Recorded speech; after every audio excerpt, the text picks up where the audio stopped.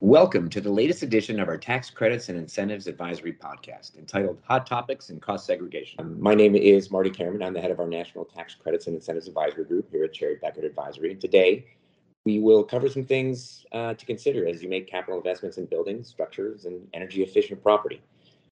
Specifically, we're going to talk about cost segregation in 179D. Cost segregation is a commonly used tool that allows taxpayers who've constructed, purchased, expanded, or remodeled any kind of real estate to increase cash flow by accelerating depreciation deductions and deferring federal and state income taxes. This really is a follow-up to a client panel we recently led, which is available on our website. And with me today is Ron Wainwright, my partner in our Tax Credits and Incentives Advisory Group here at Cherry Bekaert, and also Sean O'Leary, the senior manager in our group. Ron, how are you and where are you today? Marty, I am in Raleigh, North Carolina, and doing very well. And we appreciate everyone listening, following up on our TCIA summit. Sean, where are you today and how's it going?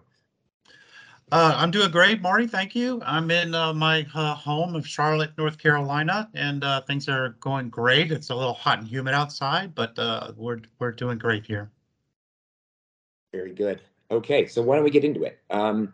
Ron, just to level set, what is cost segregation and why should taxpayers consider the incentive? So Marty, excellent question. Just as a reminder, cost segregation is a process, an engineering process specifically, where we look at a commercial or multi-residential or residential building and we separate that building cost between real property and what is deferred or referred to as personal property. Why do we do that? We do that because the tax law says that you will depreciate over straight line, either 39 years or 27 and a half years if we're dealing with a multi-residential property. And so what cost segregation is about is dividing, componentizing that building, that structure between real property and personal property. We want to make sure that we are utilizing the shorter life assets that can be depreciated much faster and therefore accelerate the depreciation expense into earlier years, which ultimately drives that taxable income and saves the taxpayer cash, which in turn they can reinvest. And so very important because as we move and divide 1250 and 1245 property, as it's referred to, 1245 being the personal property piece, we're now using makers as opposed to straight line, and we are using class lives that are much shorter. As we will have a question later, then we get into some considerations for bonus depreciation. Clearly, taxpayers, as a reminder, should consider this opportunity from an incentive is anytime they invest in real property, whether that's a commercial building, whether that is a multi-residential or residential, as well as when they're expanding any of those type of structures.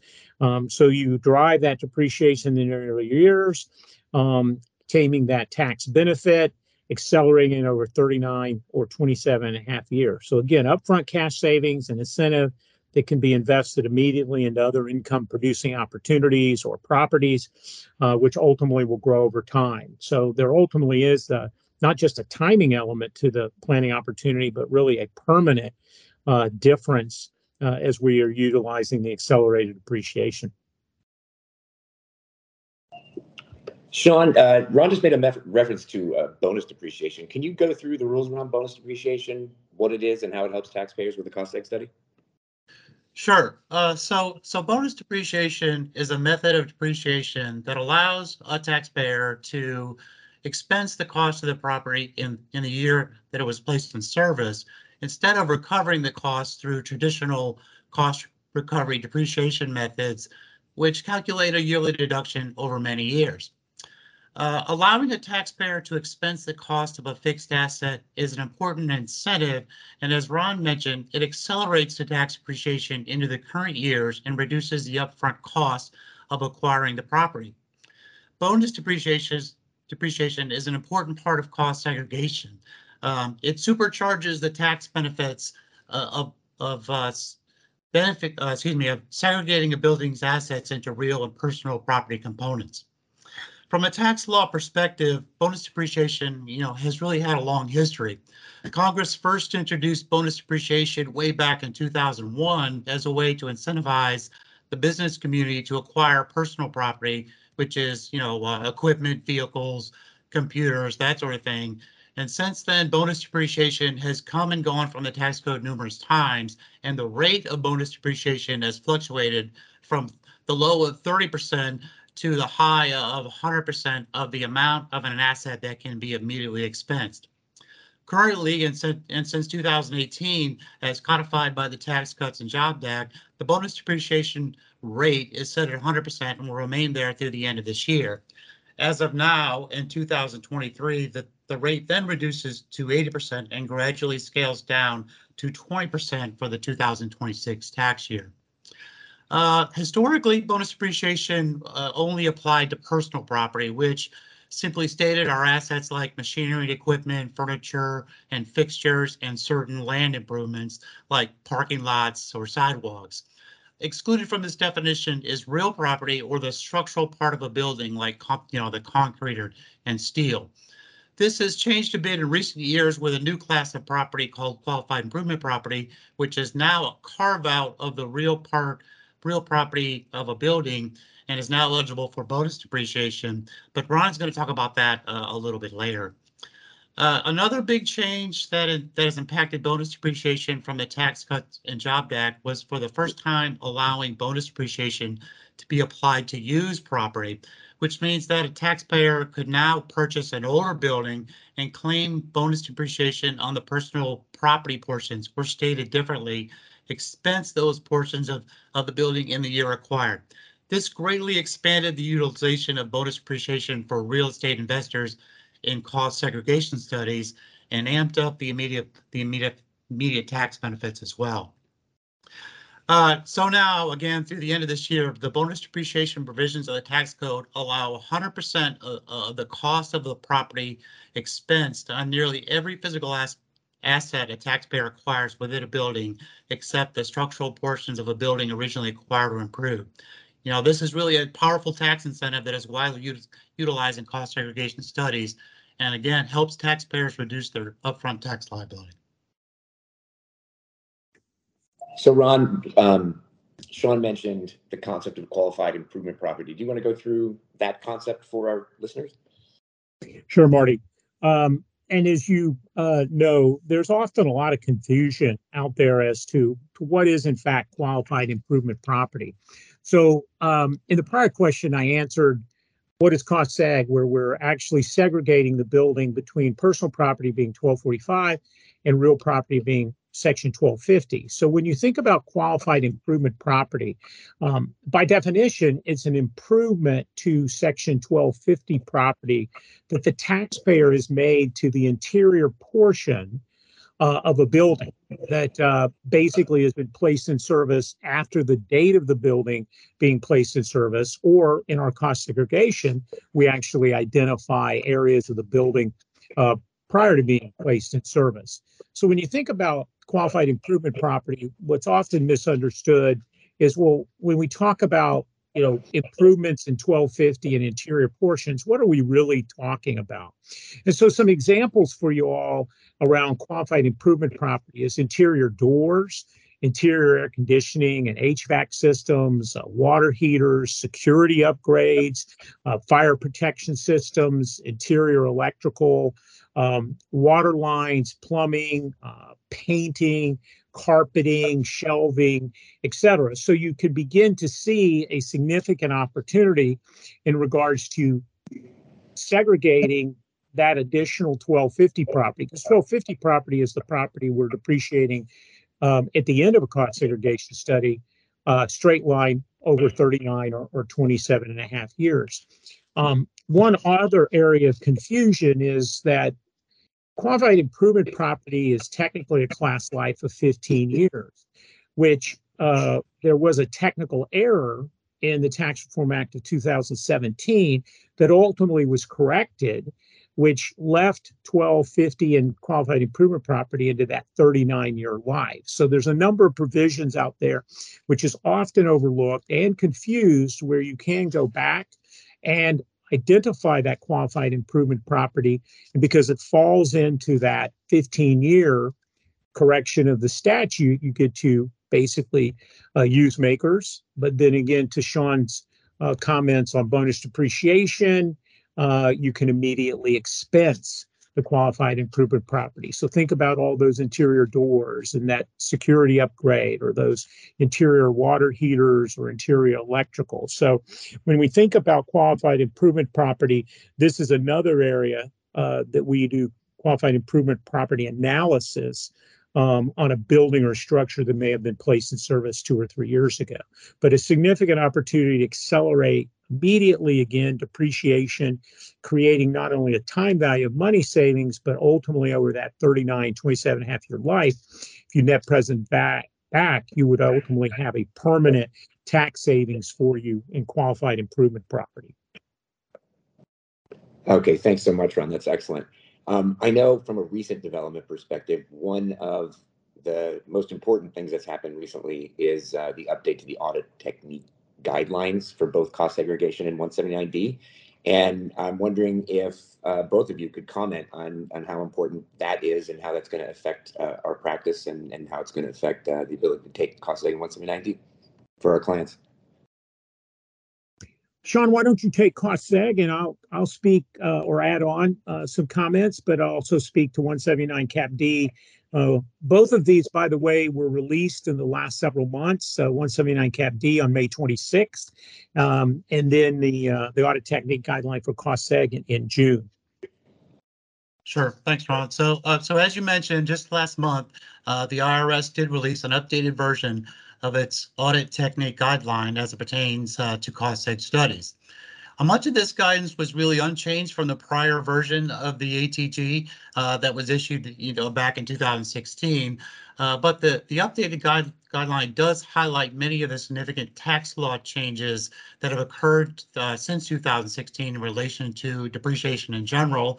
Specifically, as we've talked about a little bit, the PATH Act of 2015, the Tax Cuts and Jobs Act of 2017, and the CARES Act of 2020. As I mentioned, several of these law changes have already been mentioned, but probably on a high level worth mentioning again.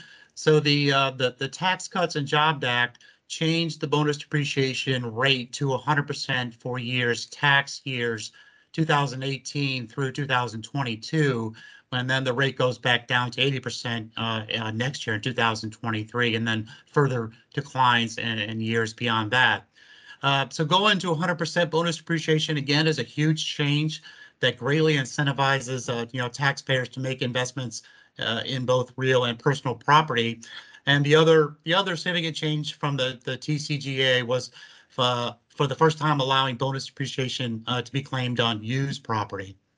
And as Ron mentioned, the other significant tax law change as of late came from the CARES Act in 2020, which again was a technical correction of qualified improvement property into a 15-year asset class, which then qualified it again for bonus depreciation.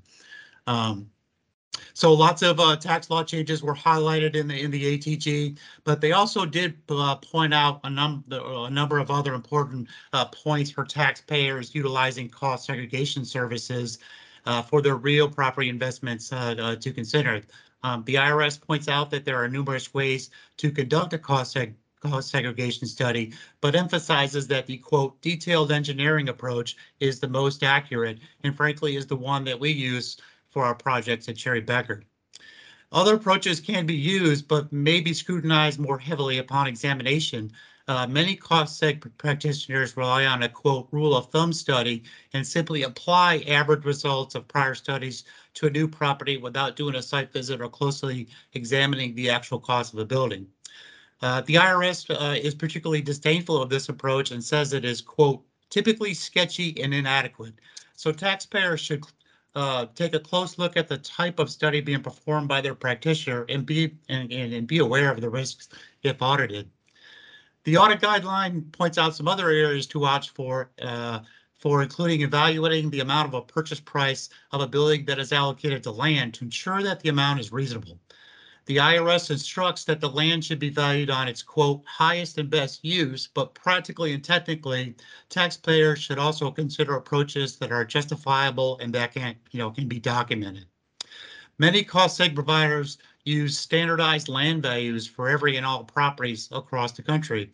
But really, from our experience, we recognize that land values are highly dependent on location. So land values in Miami, Washington, D.C., or Austin, Texas, are greatly inflated from those in smaller, less urban areas. Some other areas of concern pointed out in the ATG guide include, whether demolition costs of an older structure should be capitalized into land, which is not depreciable, or into the building for new construction projects, and whether the indirect costs spent on buildings during construction, for example, repairs and maintenance or indirect labor costs, should be capitalized under the uniform capitalization rules. In summary, the ATG is largely focused on recent tax law changes that we have discussed, but does offer a number of areas taxpayers utilizing cost segregation services should also be aware of. Yeah, so Sean, really good overview from ATG on cost segregation, which was released June 1st. Let me make a couple additional comments. It is interesting to point out, and we will have 2 subsequent podcasts that'll talk more about the details of the audit technique guidelines for both cost segregation and 179 Cap D. But dealing with the cost segregation ATG, it's interesting that there was a specific guidance pointed out around what is on the energy side of a cost segregation study and what they refer to as a new Chapter 8 called electrical distribution system.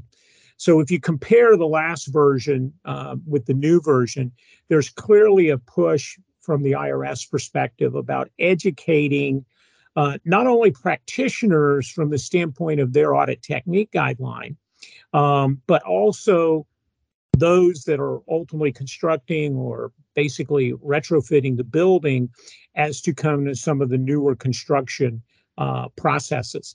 As Sean correctly highlighted, due to a lot of tax law changes, the ATG and cost seg speaks just not only to the cost segregation methodologies, the engineering approach, which is the preferred approach, but talks to us a lot about changes in accounting methods because 3115s are used if you're catching up to depreciation, a building that may have been placed in service, let's say 5 years ago. Detail analysis of bonus depreciation, which we talked about under 168K. And then it also talks about Section 179 expensing. And then 179 Cap D as well, Section 263A, the uniform capitalization provisions, 263 little a around the tangible property regs. So in the very voluminous audit technique guideline, it's clear that this is an area that, the IRS wants to ensure that, for example, where we provide a cost seg plus, as well as an audit ready deliverable to withstand any scrutiny. We are proud to tell you that when we reread the June 1st, that our studies were already fully compliant, and actually we do a lot more than what was outlined in the ATG. Again, we'll be having some additional podcasts, but one area, as Marty mentioned, in a hot topic, is we saw in May, the Internal Revenue Service issue a revised audit technique guideline into what is referred to as 179 Cap D, or the energy efficient commercial building deduction, which again is an opportunity to accelerate depreciation. For those that attended the summit, as a refresher, that when we talked about the energy provisions, and very large focus right now on energy or alternative energy, and 179 Cap D came underneath the Energy Policy Act of 2005. So it's been out there quite some time, but what it stands for, and it's permanent in the law, is to incent a architect as well as an engineer, or really any designer, to design a building more energy efficient. And so 2 key areas, broad keys that I'd point out, and we'll get deeper into it in subsequent podcasts, is there is now an inflation adjustment, which we all are very sensitive to the inflation. So now there's an inflation adjustment that can be taken into account in 179 Cap D and the energy efficient construction, as well as that there is confusion, or has been confusion, around, well, what is the ASHRAE standard? And what are the most recent changes? So that is actually the standard which the energy efficiency deduction is measured against or modeled against.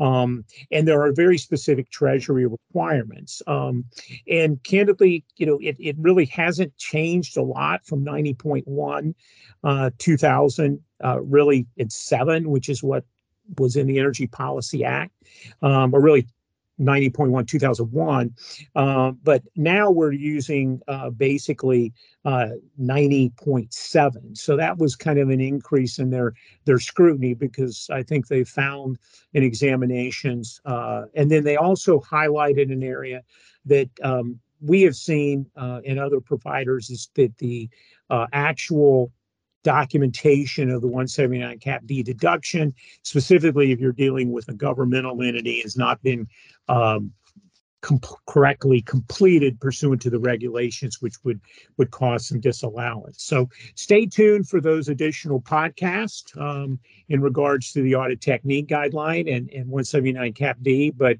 from our perspective, we welcome those audit technique guidelines, because very similar to our cost seg review, when we reviewed the new 179 Cap D standards and the audit technique guideline, and there's actually 14 chapters. I would tell you that our deliverables, again, are audit ready deliverable, but we actually deliver a higher threshold than what the audit technique guideline outlines, not only in cost seg, but also in 179 Cap D. So Marty, I'll turn it back over to you to wrap us up. Yeah, thank you so much, Ron, and Sean as well. This was excellent today, so I really appreciate your time. I think it's been a good discussion for all our listeners. And for anyone listening, if you want more info on this topic or these topics, please feel free to go to our website at cbh.com. Additionally, please like, share, and subscribe to the Tax Credits and Incentives podcast. And thanks again for listening. Much appreciated.